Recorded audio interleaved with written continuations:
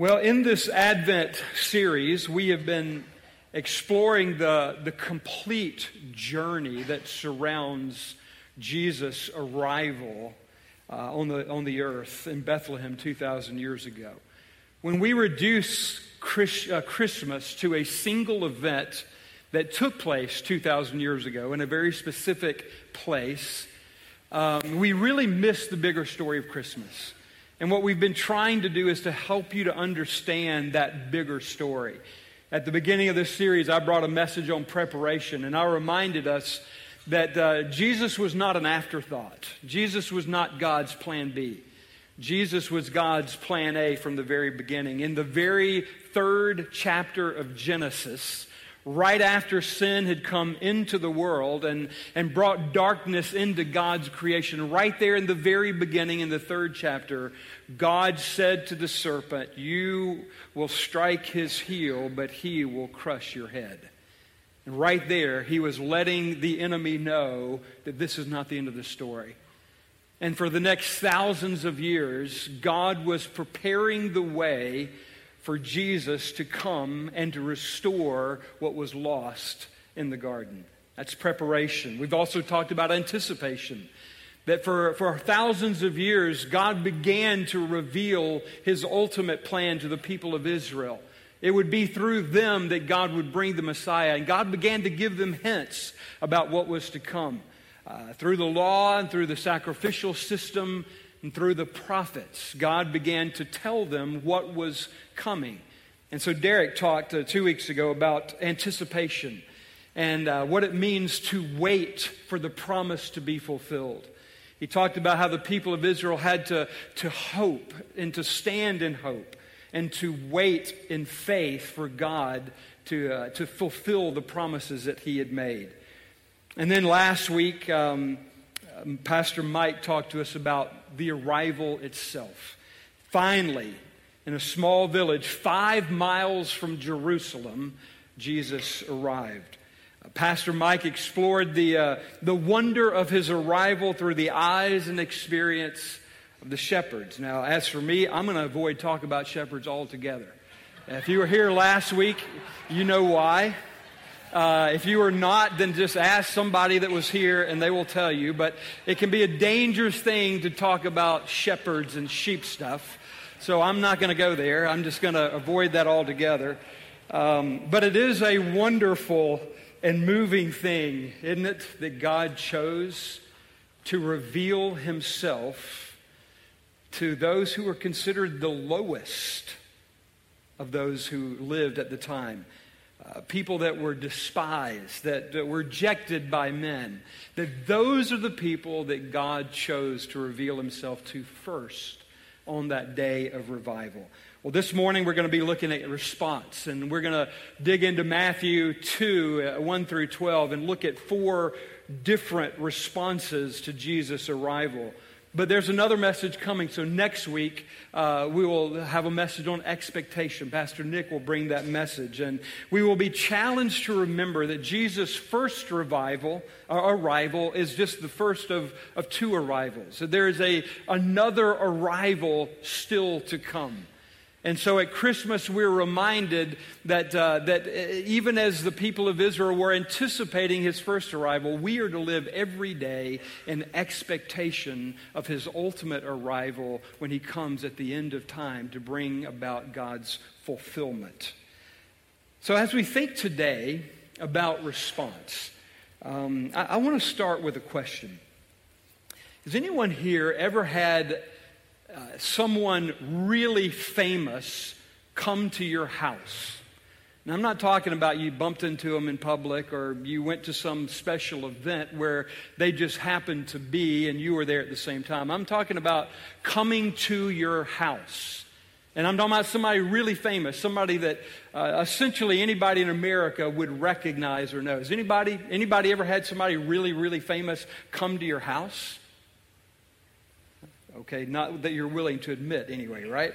Well, let me tell you, the closest that I have come is something that happened about 30 years ago, a little over 30 years ago, actually. Now, this person didn't actually come to our house, They came to my grandparents' house, but my grandparents lived essentially right next door, and I was there when it happened, so I think this counts. I have to confess that they didn't come to see me or anybody in my immediate family. They came to see my first cousin, Rachel. Rachel was, but here's the thing. Rachel was with us, and I got to experience it because I was with Rachel, right? So the person I'm talking about is Amy Carter, the daughter of President Jimmy and Rosalind Carter. My first cousin, Rachel, was a very close personal friend of Amy. They went to college together up at Brown University. Rachel was in her wedding. They did a little jail time together. It's a long story, but there were 15 or 20 Brown University students that were doing some civil disobedience against the CIA. My cousin was one of those, along with Amy Carter, and they were all thrown in jail together. So there's that experience.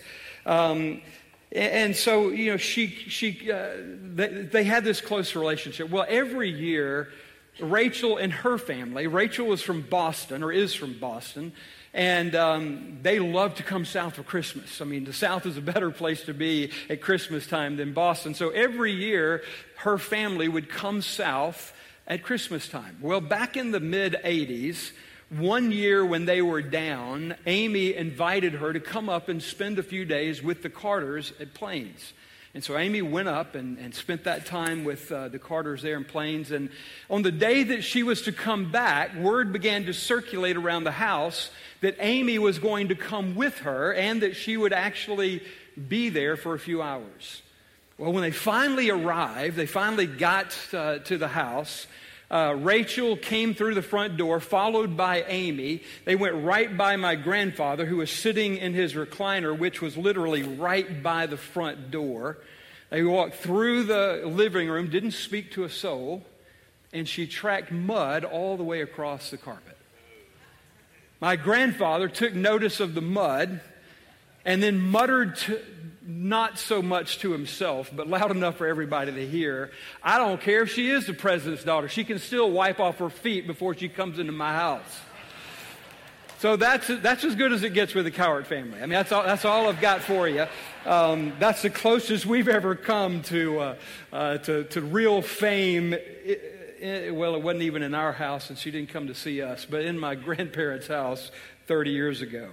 Well, all of that to say this. When someone comes to your house, the way you respond to that person will be determined to some degree by the identity of the person, him or herself, right?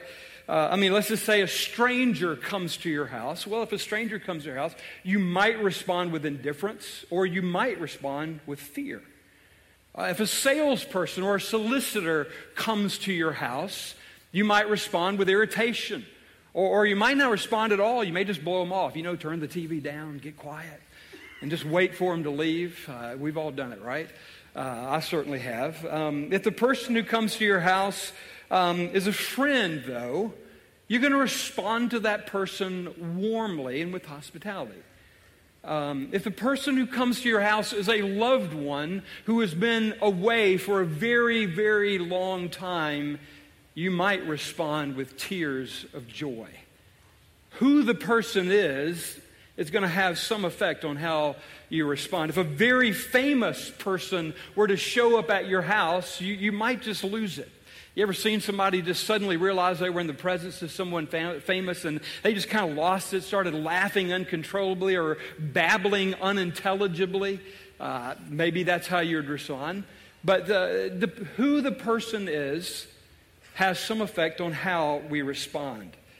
At the same time, there's another factor that will determine the way you respond. And quite frankly, this one is probably even more powerful than who the person is, and that is your perception of who that person is. Your perception of who that person is. I mean, for example, let's say a really, really famous person were to come to my house, but I'm the only person on the block who doesn't know about them, who doesn't know who they are.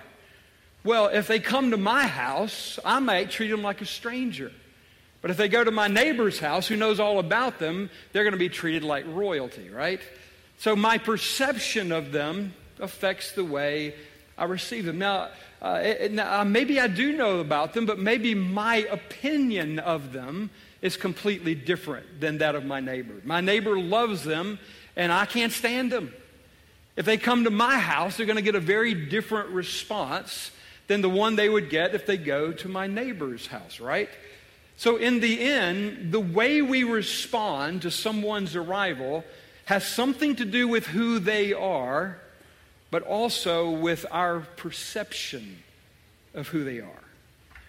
I think that explains or helps us to understand why when Jesus Christ, the Son of God, the Lord of Lords, the King of Kings, the Savior of the world, arrived in Bethlehem 2,000 years ago, there were very different responses to his coming. I want you to keep all that in your mind and be aware of that as we read together Matthew 12, 1 and 2. You can follow along on the overhead if you don't have your Bible, but if you want to turn, we're in Matthew 2, 1 through 12. After Jesus was born in Bethlehem in Judea during the time of King Herod, Magi from the east came to Jerusalem and asked, "Where is the one who has been born King of the Jews? We saw a star in the east and have come to worship him." When King Herod heard this, he was disturbed, and all Jerusalem with him. When he had called together all the people's chief priests and teachers of the law, he asked them where the Christ was to be born.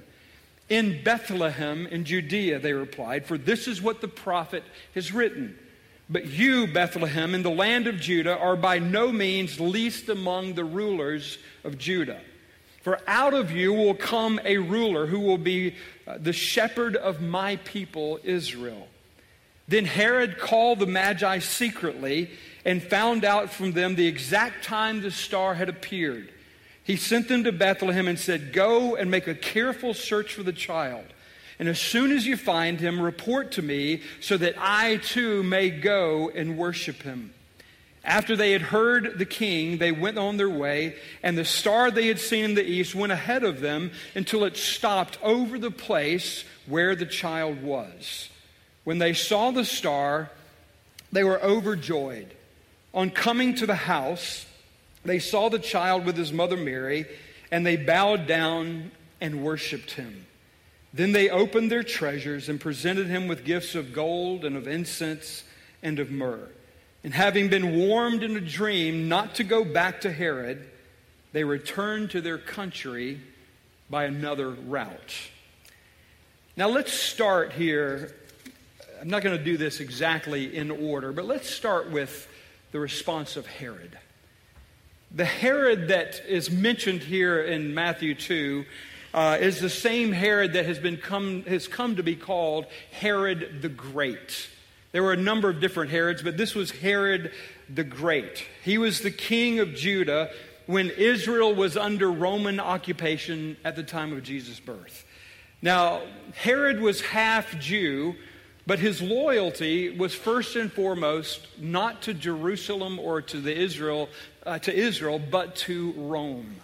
He was very clearly there to keep the peace for Rome in Israel. Now, the reason he was called great, well, I mean, there's probably a number of reasons, but one of them is that he was someone who had unlimited ambition and, quite frankly, genius when it came to architecture and great building projects. I mean, it was Herod who rebuilt the temple and made it even bigger and more glorious than Solomon's. He built Antonia Fortress, which still stands, parts of it in Jerusalem today. From Masada in the south to Caesarea Philippi in the north, Herod left his fingerprints all over Jerusalem, and all over Israel. And if you go there today and you take a tour of the Holy Land sites, you will hear his name again and again and again. Because most of the buildings that were built during the golden age of Israel were projects of Herod. And they're still marveled at today. I mean, so that's one of the reasons he was called great. He was also great because he was able to both keep Rome and the people of Israel relatively happy for more than 40 years. Now, we still know how hard that is even today. I mean, it's tough to keep the peace in the Middle East, right? Well, Herod managed to keep things relatively peaceful for almost 40 years. But at the same time, Herod was a man who notoriously battled depression and paranoia on a scale that was even greater than the buildings he built. Herod was terrified of losing his throne to someone else.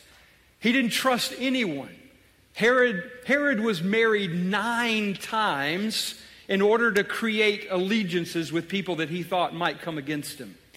Herod murdered his wife, one of his wives, 3 of his sons. The Roman Emperor Augustus once famously said, "It is safer to be Herod's pig than to be his son." I mean, Herod was a ruthless man who destroyed anyone or anything that got in his way or threatened his power. This is who he was. So when Herod heard through the grapevine that there were people from the east, astrologers, who had come to Jerusalem searching for a ruler who had been born, well, Herod responds exactly the way you would have expected him to respond. Herod determined that he would crush any possibility of a rival that had been born in Bethlehem. So he finds out from the Magi where the child was. He finds out from the leaders of Israel that this is in fact where the Messiah is expected to be born. And then he passes a decree that every male child under 2 years of age would be destroyed in order to wipe out any threat that may have existed against him. Now, to be sure, Herod's response to Jesus' arrival was one of violent opposition.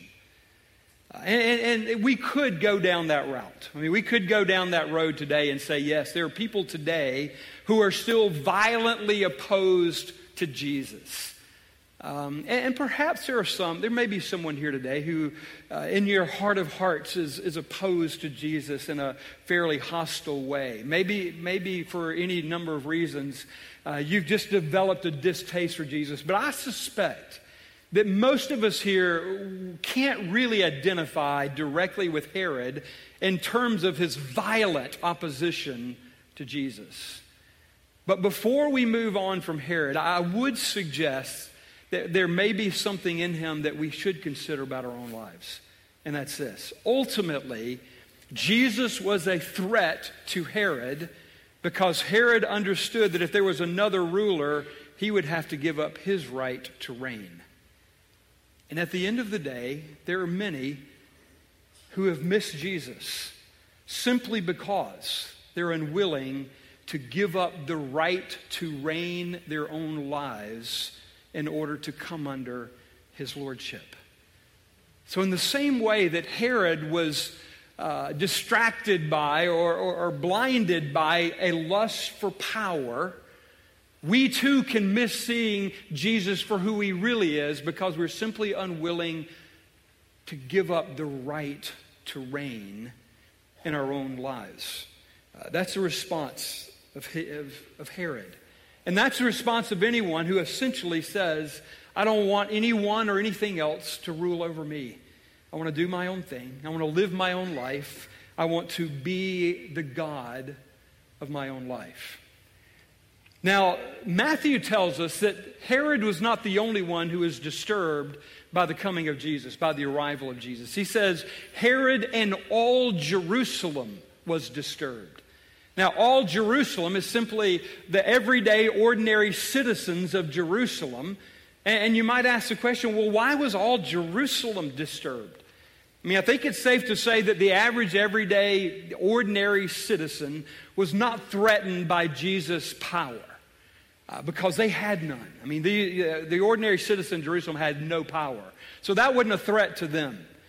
I think when you think about it, the thing that was threatening to them was not so much the fear of the loss of power, but simply that their lives would be disrupted. Now, for sure, without question, living in those days for those who worked directly under Herod was anything but comfortable. I mean, these were people who lived in constant fear of what Herod was going to do next. Their lives weren't comfortable at all. But for the everyday, ordinary citizen of Jerusalem, life under Herod was pretty good. I mean, they got to enjoy all the buildings.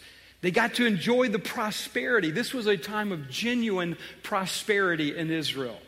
They got to enjoy the peace that Rome provided for them as long as everything was kept according to Rome's demands. And Herod did all this for them. So for the people of Israel, the citizens of Jerusalem, life was good. And what Jesus did above all else was threaten to disrupt the comfort of their lives. I mean, another ruler rising up could well mean trouble. Another ruler meant there was going to be a battle between Herod and this ruler. Another ruler meant things with Rome may get upset. We may lose the prosperity we have. We may lose the ease and comfort of life in Jerusalem at that time. And again, I want to say that there's a strong association with all Jerusalem and many today. It's not so much that most people feel threatened by Jesus. These folks may not be hostile toward him. They may even think highly of him. They may have great respect for him. But at the end of the day, they fear having their lives disrupted. We talked about this just this week in Man School, and how strongly we cling to comfortable life, to life that's easy, predictable, manageable. And deep down, we all know that if Jesus becomes Lord, it could disrupt my life. It could mean that he pulls me out of my comfort zone. It could mean that he calls me into a new place that is unfamiliar, unknown. And all of these are things that are just simply disruptive. And so for all Jerusalem, most of them miss Jesus simply because they weren't prepared for someone who might disrupt their lives. And then there are the religious leaders. And their response is the most surprising and without question the most tragic of all. The religious leaders were not evil like Herod, and they weren't afraid of discomfort. They embraced a lifestyle that was very demanding, that was very uncomfortable, could be very difficult. So they weren't like Herod, and they weren't like all Jerusalem. I mean, these were good and decent men who had devoted their entire lives to knowing and keeping God's word. I want to emphasize that because it's not just that they knew God's word but did their own thing. They knew God's word and did everything in their power to keep it down to the letter. That's who the scribes and the Pharisees were. They loved God. They loved God's word. They knew the Bible backwards and forwards. They knew every prophecy, every word that had ever been spoken about the coming Messiah. In fact, that's why Herod called them in when he heard the rumors about the Magi to ask them, is this correct? Is it true that your word tells you that the Messiah will be born in Bethlehem? And their response to him is yes, the Messiah is going to be born in Bethlehem. And then he was there 5 miles away, and they still missed him. They had been waiting for 400 years in which there had been no word from God whatsoever. And finally the day arrived when Jesus, the Son of God, was there, right in their front door, at their front door, and yet they still missed him. And you see, that's the problem with religion. I once heard religion defined as man's attempts to reach God. Religion is man's attempts to reach God. Every religion on the face of the earth is basically built around the notion that there are certain things that we must do in order to be acceptable to God. And so religion puts all of the emphasis on my work, what I must do to get to God. The outrageous claim of Christianity is that there is nothing you or I can do to get to God. But the wonder of the message of Christianity is that God has done everything to come to us. The message of Christianity, the message of Christmas, is that God has come to us. God came from heaven to earth in order to meet us on our own territory. I just need to say this morning that every attempt to make our own way to God is destined to fail. Christianity is not about doing everything in my power to get to God. It's about humbly acknowledging the impossibility of such a thing and the willingness to humble myself to receive that which can only be received by grace. To humble myself to acknowledge it's not what I bring to the table, it's what I receive from Him who has paid it all, who has done it all. This is the story of the religious leaders. But sadly, there are multitudes, even today, who end up missing the Messiah, even though He comes to the very door of their soul. They miss Him because they're too consumed with their own efforts to be good, to be righteous, to be holy. And then there's the Magi. The Magi are the key players in this story today. It's the Magi who, surprisingly, give us the story of the appropriate response. I say surprising because these were not men who studied the good book. They studied the stars. They were astrologers. They were not Jews. They were pagans. I mean, they worshiped the stars. They studied the stars. I mean, this is what they were now. There are all kinds of misperceptions about the Magi. I mean, first of all, we have no idea exactly where they came from, but I can tell you they probably didn't come from as far east. We know they came from the east, but probably not as far as you think. They were not likely Chinese or Oriental or even Indian. They were probably from Iraq or Iran. That's almost certainly where they came from. And I hate to burst your bubble, and if this makes you have to go home and put away all your nativity scenes, there probably weren't just three of them. I mean, why we think there were three is simply determined by the fact that three different kinds of gifts were given. But nowhere in the Bible does it say there were three men who came. It just says there were wise men who came from the east. And some of you may have even learned their names at some point in some kind of Sunday school class. We have no idea what their names were. That's all tradition. We don't know who these men were, but we do know they came. And here's the thing. They were pagans, and as I said, they had devoted their entire lives to studying the stars. But here's what's absolutely wonderful about this part of the story. They were looking for truth. They were looking for truth in the stars, yes, but they were looking for truth. And the incredible thing about God is that He came to them right where they were and revealed Himself to them in the very way in which they were seeking it. He spoke to them through the stars. And it's their response that gives us the right response to Jesus. First of all, they responded in obedience. When God revealed Himself to them, that didn't just become information to be tucked away in the back of their minds. They responded with obedience. They packed up their stuff. They left their home. They got on camels, which if you've ever been on a camel is not a fun experience. And they got on camels and they went across a very, very dangerous and hard road in order to respond to the word that God had given them. They didn't just hear the word, they were doers of it. They responded obediently. And secondly, they bowed down to him. They acknowledged his worth. They acknowledged his authority. They called him the King of the Jews. They understood that it was not their efforts, but his worth that was the focus of this story. And so they worshiped him for who he was. Thirdly, they brought him gifts. And these were not gifts that were meant to curry favor or to gain something in the future. It was not meant to establish an alliance with Jesus. They were gifts that grew out of the heart of one who understood that this one who has arrived is worthy of my very best.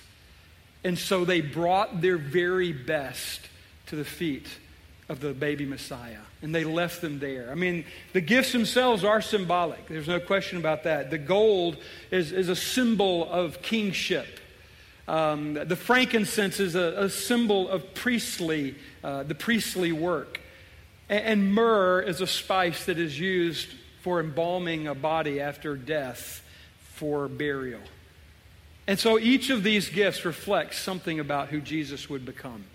He would be a king, but he would also be a priest, standing between holy God and sinful man. And ultimately, he would give his life to pay for the sins of the whole world. So in the bringing of these gifts, we see something of the nature of Jesus himself. But above all, they worshiped him. Their response was worship. Which to me is also interesting because when you look at the shepherds, the thing that Mike did say about the shepherds last week that was powerful is that when the shepherds came, their first response was worship. And can you see in this big picture that there's a pattern there? That those who resisted Jesus, or those who simply kept him at arm's length, or for those who were so consumed with their own efforts that they couldn't come near him, all of those were those who missed him. But to those who chose to come into his presence and let God reveal him to be who he actually is, for all of those, the only appropriate response was to bow down and worship. To bow down and worship. Can I just remind us that Jesus was the same for each group of people? It's not like he was a different person to each group. He was the same to all four groups. At the end, it was their perception of him and their perception of themselves that robbed them of the opportunity to know Jesus as Lord and as Savior.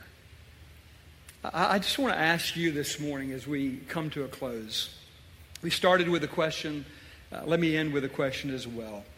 What is your response to Jesus right now? What has been your response? What is your response today? Again, there may be some who had a hard time with Jesus. And maybe that's because, quite frankly, Christians have given you a misperception of who he really is. People that you think are Christians at least have caused you to see Jesus in a way that does not reflect at all who he actually is. My prayer for you today is that you would have a genuine revelation from the heart of God himself as to who he truly is. As one who is not against you, but one who is for you. As one who loves you more than you can imagine. Let me say that I suspect that there may be many of us here today who might identify with all Jerusalem or with the religious leaders. Whether it's being consumed with our own comfort, whether it's being in control of our own destiny, whether it's simply not willing to give up the right to reign over my own life. The tragedy is that we might miss the one who is life itself. That we might miss the one who is the only one who can bring life that is truly life. I want to ask this morning if you would be willing to open your heart and say, Lord Jesus, help me to see you as you really are. Take away all my misperceptions. Take away all my preconceived ideas. Help me to see you today as you really are. And I want you to know that He's here. He's ready to meet you right where you are. I want to ask you again, just to bow your heads for a moment. Right where you are, just bow your heads for a moment. And I wonder if there's anyone who is here this morning that would say, Pastor, I want you to pray for me right now because I'm in one of those other categories. I'm not in the category of the Magi. But maybe I'm where Herod was, or I'm where Jerusalem was, or I'm where the religious leaders were, but that's where I am. And I want you to pray that right now I might follow the path of the Magi and embrace Jesus as Lord. Is there anyone here this morning? Would you just raise your hand right where you are? Just raise your hand. And I want to pray for you. Father, again, I thank you that you know every heart. And Lord, I pray that even as we sit here together in this place, that you would show up. Lord, we welcome your presence. Lord, the desire of our heart is not simply to go through a service. We want an encounter with you. And so, Holy Spirit, I pray that you would come and you would move on every heart. And for those ones who have just acknowledged, yes, I want to know him as he truly is. Particularly for those who've never made that decision before. Can I just invite you right now, if you've never prayed to accept Jesus Christ as Lord, would you just pray after me in your own heart right now? Father, I confess that I need your grace. I've tried to fix my life myself. I've tried to make my own way, but it didn't work, and I can't do it. And so today I confess my sins, and I want to receive by grace the gift of salvation that was won through your Son, Jesus Christ, when he came not only to be born in a manger, but to be crucified on a cross. The one who gave his life that I might live. And right now, I surrender my life to you. And I ask you to be Lord of my life. I die to the right to reign over my own life. And I'm going to trust you to be Lord over my life in every way. I receive you today as Lord and Savior. In Jesus' name. Now I want to invite all of us just to stand. As I said, the most appropriate response to coming near to Jesus is worship. And so for many of you, you may just need to sing as the worship team leads us this morning. Just sing or pray or just begin to worship God right where you are. If there is anyone who needs prayer this morning, I want to invite the prayer team to come and to be up front, be ready. And if there's anyone this morning that needs prayer, would you just come? Whatever your need may be, if it's for healing, if it's for forgiveness, if it's for salvation, whatever your need may be, if you want someone to pray with you, just come directly to one of these who are here. And they would love to pray with you this morning. If you just want to come and kneel at these altars and just have a moment of prayer time with the Lord alone, that's okay too. Just come and kneel. But let's respond to him this morning. Let's worship him together.